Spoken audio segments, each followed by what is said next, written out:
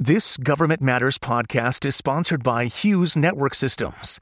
It's time to expect more from your network.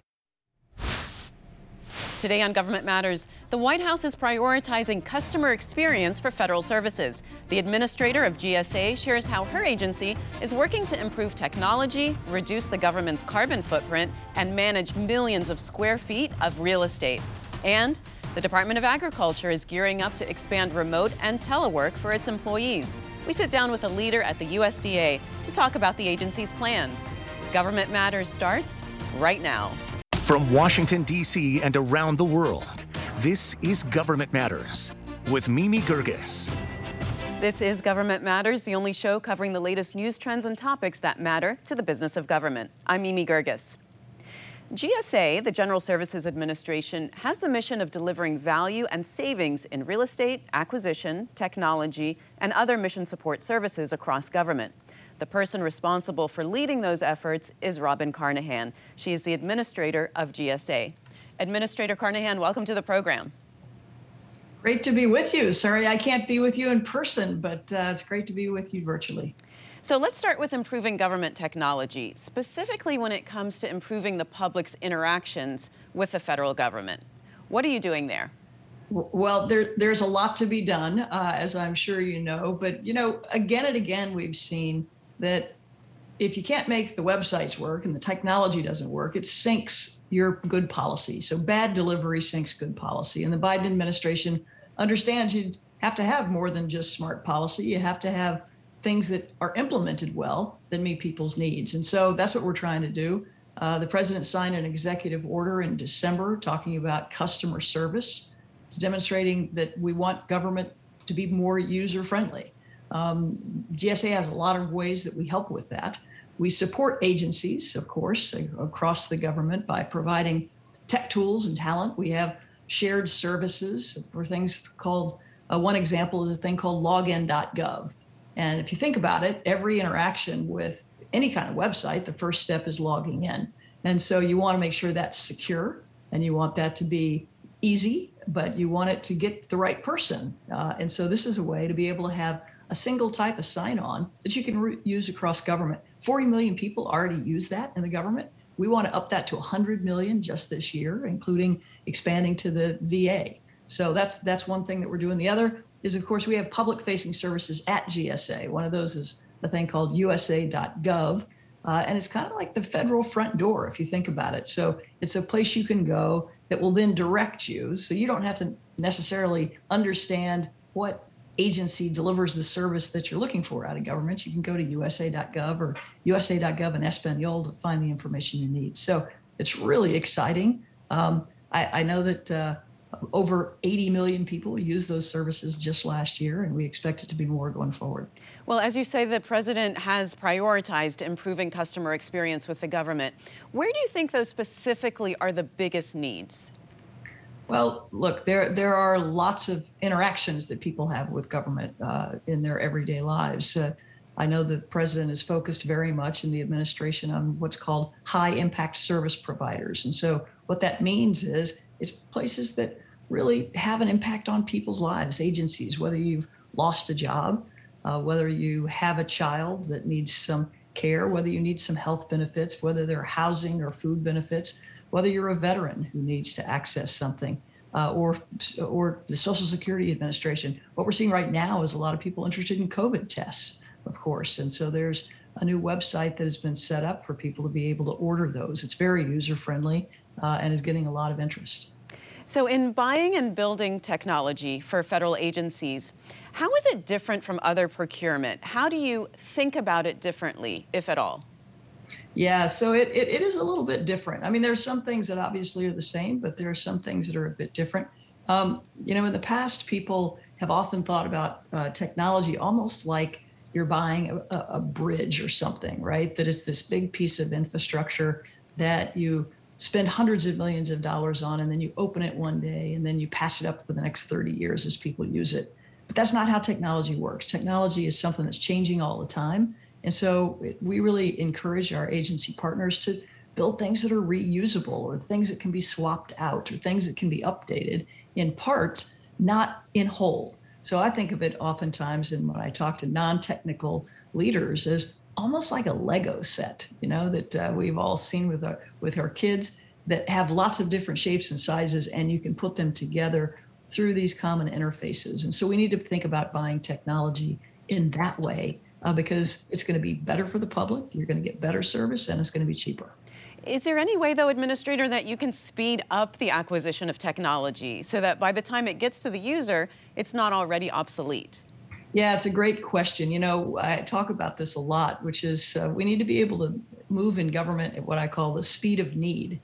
And when it comes to technology, the needs change pretty quickly. So we need to keep up with that. What doesn't help, frankly, is the long budget cycle and procurement process. And so one of the things that we've been working closely with our partners on the Hill with is to figure out how to change that cycle.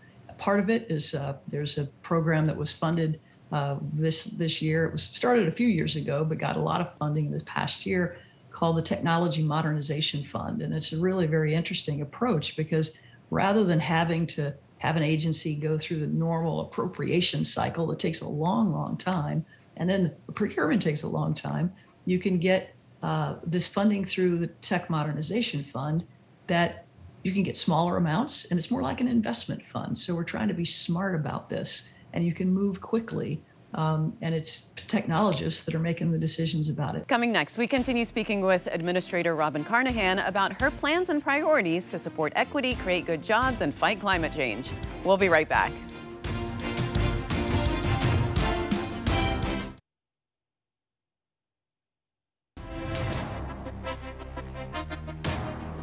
Welcome back. I'm here with Robin Carnahan. She's Administrator of GSA. Administrator, GSA is in charge of the federal government's real estate, and I have some figures. You're responsible for more than 370 million rentable square feet, and it's about $75 billion in annual contracts. That's a lot of real estate. And I wonder now that federal workers and contractors are able to work remotely, what will happen to all that office space? It's a great question, Mimi. We're thinking about this all the time, as you can imagine. And I was just on a call yesterday with the deputies at agencies across the government who are thinking a lot about the future of work and reimagining what the future of work looks like. That includes reimagining how much space that they're going to need. I will tell you that it's something that we've got teams focused on. There's lots of opportunity to do things differently. We're looking at what's happening in the private sector as well. And so we're going to be, modeling our decisions on what's happening across the country. I think there are a couple of things that are worth noting. One is I think that we can shrink the footprint some to reflect this new reality. We at GSA are going to be leaning in a lot on telework going forward because what we found is it's a way to continue to give terrific service to our customers, but also to have flexibility for our workforce. It's going to make us more competitive as an employer and a more attractive place to work. And it's going to open up opportunities to hire people across the country. So we think from lots of points of view, it makes a lot of sense. So the question is, how are we going to save money for the taxpayer in the midst of all of this? And so you mentioned the rentable square feet, but there are two components of GSA when it comes to property. One is property that the government owns right now. And other is property that the government rents on behalf of agency partners. And what's interesting is that obviously the rentals are much more expensive, and there are opportunities to consolidate agencies into smaller footprints of buildings. So we're thinking a lot about that, and we think we're going to be able to do more of that. We're going to create co-working spaces, and the same thing we've seen in the private sector that are closer to where people live. We're going to provide things like office in a box for agencies that want to use that. So we're thinking a lot about this topic, and it's pretty exciting to be in the middle of it. And it'll certainly save money for the taxpayer in the end if that footprint is shrunk. Well, I want to turn to climate change now, and specifically as it relates to electric zero-emission vehicles, because GSA is responsible for 226,000 government vehicles, and only a small percentage of those are electric. So what's the plan there? Yeah, that's right. Up to now, we have a small percent that is electric. There are a couple of components to that. One, of course, is we need to, make sure the vehicles we're getting for our agency partners across government meet their mission needs, right? And there are some limitations in that. We need a lot of trucks. It's only just going to be coming online in the next couple of years, electric trucks. And so one of the things we're doing is talking a lot to folks in the industry about what our needs are and our intentions, so that they can plan and be able to build out these kind of vehicles and have the supply available. So we're excited about that. The other piece is charging infrastructure. That obviously is a component of all of this. And it's something that we're going to be investing in going forward. So very excited about it. I will tell you, in the House passed version of Build Back Better, there was about $3 billion for GSA to get about 100,000 new zero emission vehicles and put in 50,000 new charging stations around the country. So we are very eager, if not, however we can, to be able to move forward on these projects.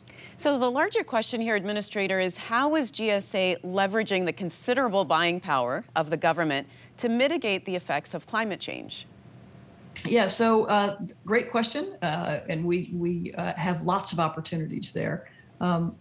Because we have all of these buildings, that is an opportunity to do retrofits and upgrades. I was not long ago out in New Carrollton, out in Maryland, and saw a federal building out there that was able, with some retrofits, to reduce their energy consumption by 60% and greenhouse gas emissions by 20,000 tons saved. And here's the interesting thing. It also saved $2.5 million a year in operating costs and created 500 local jobs. So we know that a lot of these efficiency and sustainability measures are just triple wins. They're good for the climate and sustainability, they're good for jobs, and it's good for taxpayers. So we're going to be doing more of that. The other piece that's really interesting is the federal government's one of the biggest buyers of energy. If you think about it, we buy about 2% of the total electricity that's bought in the country, which doesn't sound like a lot, but it does make the federal government one of the biggest energy consumers in the country. And if we can move ahead on the president's goal of getting to 100% clean energy used by the government by 2030, that really is a big impact. So we're going to be using our buying power as an energy buyer as well to push this agenda. Well, we're 1 year into the Biden presidency. How's GSA doing so far? Well, I'm 6 months into my time at GSA, and I couldn't be prouder of the team. They are working hard on behalf of the American people. I have been very impressed with the mission focus of the team and their interest in continuing to deliver. Look, these are strange times for everyone. There's just lots of uncertainty. But I have been very impressed with people's focus on customer delivery, looking out for taxpayers. Look, Harry Truman set up GSA many years ago to provide better services to the public and do it cheaper for the taxpayer. And that's what we are focused on at GSA every day, and we're going to continue to do that. Well, Administrator Carnahan, I appreciate you being on the program, and I hope you'll come another time and give us another update. Up next, the Department of Agriculture is expanding remote and telework options for its employees. Straight ahead on Government Matters, we talk specifics and how it would affect USDA services. We'll be right back.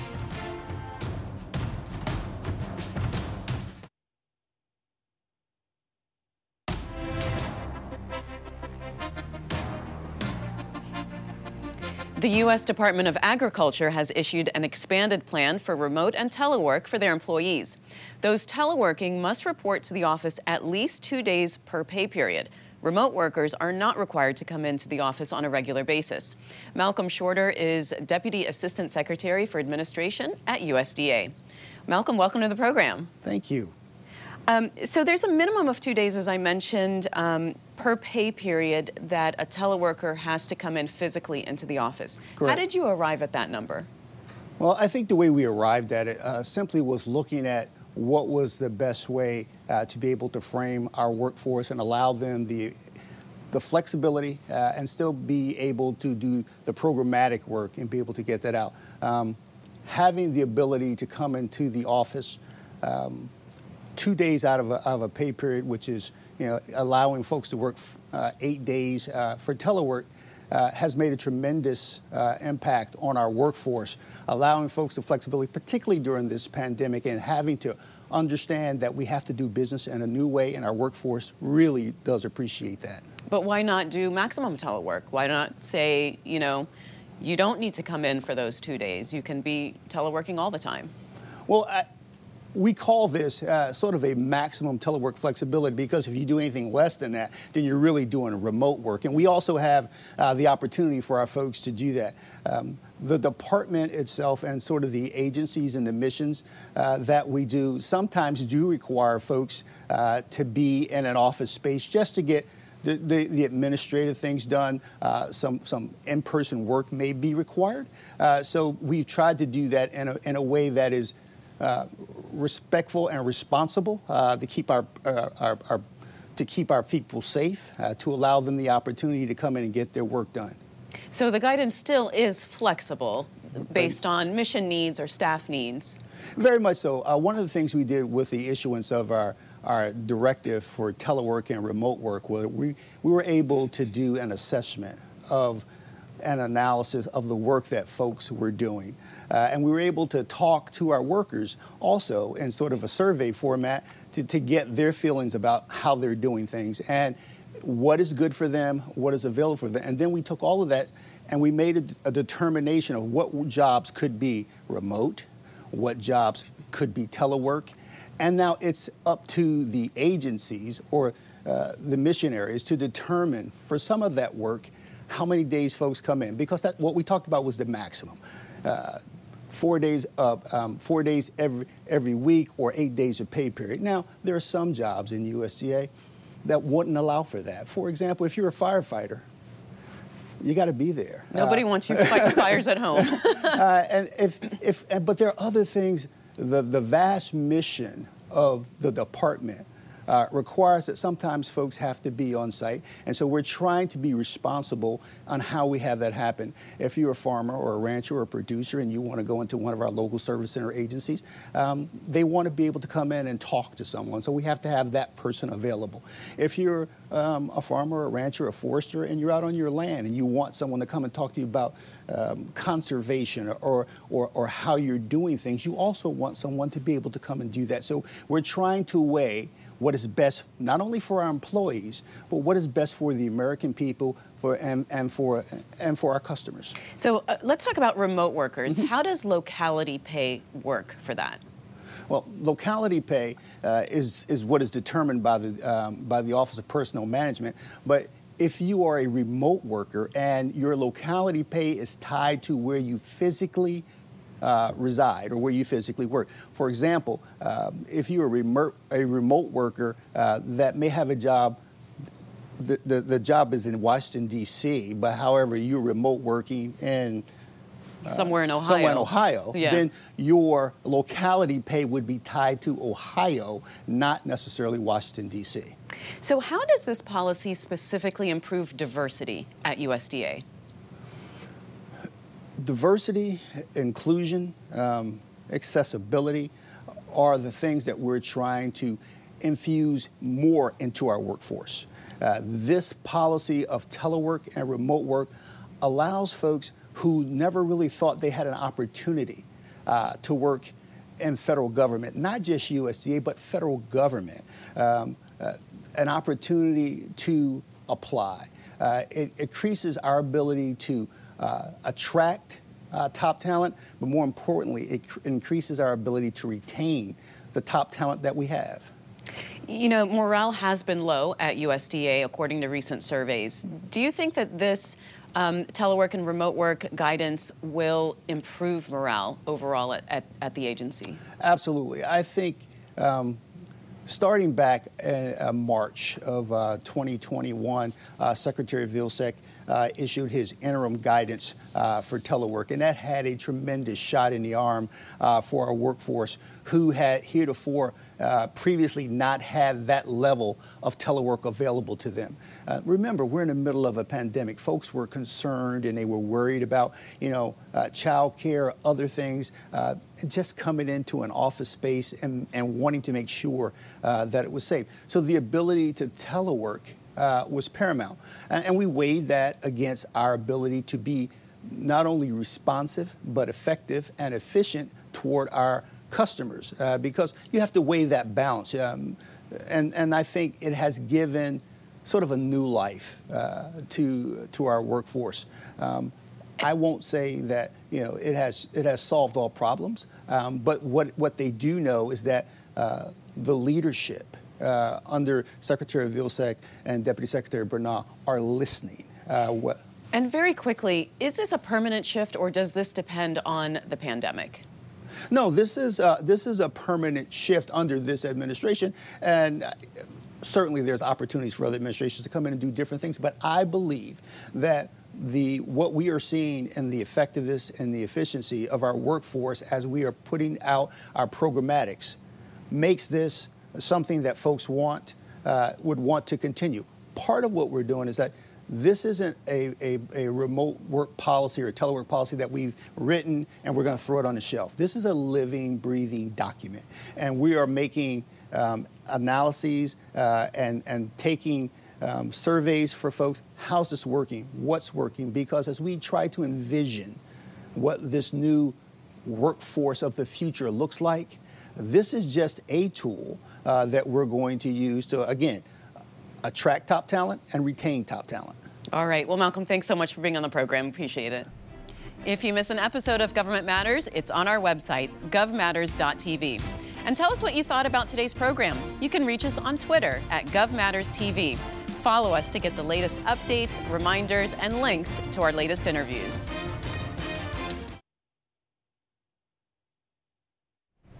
That's the latest from Washington. Join me weeknights at 8 and 10:30 on WJLA 24/7 News and Sunday mornings at 10:30 on 7 News to stay plugged in on issues that matter to the business of government. Thanks for watching. I'm Mimi Gerges.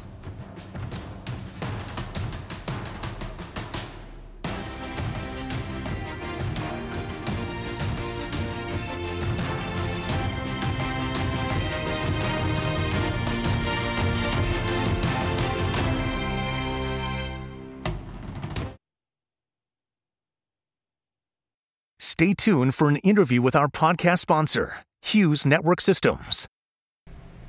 I'm here with Tony Bardo, Assistant Vice President for Government Solutions at Hughes. Tony, welcome. Can you start by just telling me what Hughes does for the federal government? What we do is provide connections. We connect the dots, meaning we use a number of various technologies to connect federal agencies, their locations, their people, in ways that are not traditional, meaning that the connections that formed the government networks as we know them today and as we've known them for a lot of years have been through dedicated facilities, dedicated network facilities. We have been taking this different approach to connecting all of our customers through the use of broadband, originally satellite broadband, but now managed networks and managed broadband services that include cable, include DSL, include wireless, include traditional fiber, and satellite, of course. Well, tell me about the HughesNet Gen 5, because that's the largest high-speed satellite internet service. It is. It's a very exciting service. We launched it back in 2016, and even an earlier version of it, which was known as Gen 4, that are called high-throughput satellites. And these are satellite services that took satellite connectivity and speed and capability and capacity to a whole nother level. This is a service that we sell to our consumers. We sell it in a more robust fashion to our industry partners and customers, as well as the government. Well, tell me what you're doing for the federal government with relationship to artificial intelligence and machine learning. We use our artificial intelligence capabilities to drive innovation with respect to customer care, customer delivery, the use of understanding what our partners are capable of supplying in terms of broadband services. And we use them to sort of understand in a proactive way, in a speedy way, what could be predictive behavior of the network. and use that predictive behavior to monitor the networks and monitor the network services. It takes sort of the guesswork out of it because we use the artificial intelligence to give us more information than we would be able to get manually. And I understand, Tony, that you're also working on critical network backup and emergency connectivity for first responders. Obviously, that's going to be more and more of an issue. Can you tell me a little bit about what Hughes does in that arena? Well, we've had a great deal of success in this area, and we've been pleased and honored to serve particularly the FEMA community and the emergency response community with rapid deployment of satellite technologies where all of a sudden those technologies, because of a disaster, are no longer capable of connecting people. For instance, in Puerto Rico a few years ago during the hurricanes, we deployed hundreds of satellite services throughout the island, both commercially and in support of FEMA's efforts. And in the absence of terrestrial ground infrastructure that was working, satellite was really critical. All right. Well, Tony, thank you so much. Nice chatting with you. Thank you, Mimi. Nice chatting with you. Thanks for listening. Our daily show is produced by Catherine Roloff and Drew Friedman. Christy Marriott leads our technical crew. Our web editor is Beatrix Haddon. Visit govmatters.tv for articles, videos, and more. Government Matters is recorded at WJLA-TV in Washington, D.C. Copyright Sinclair Broadcast Group.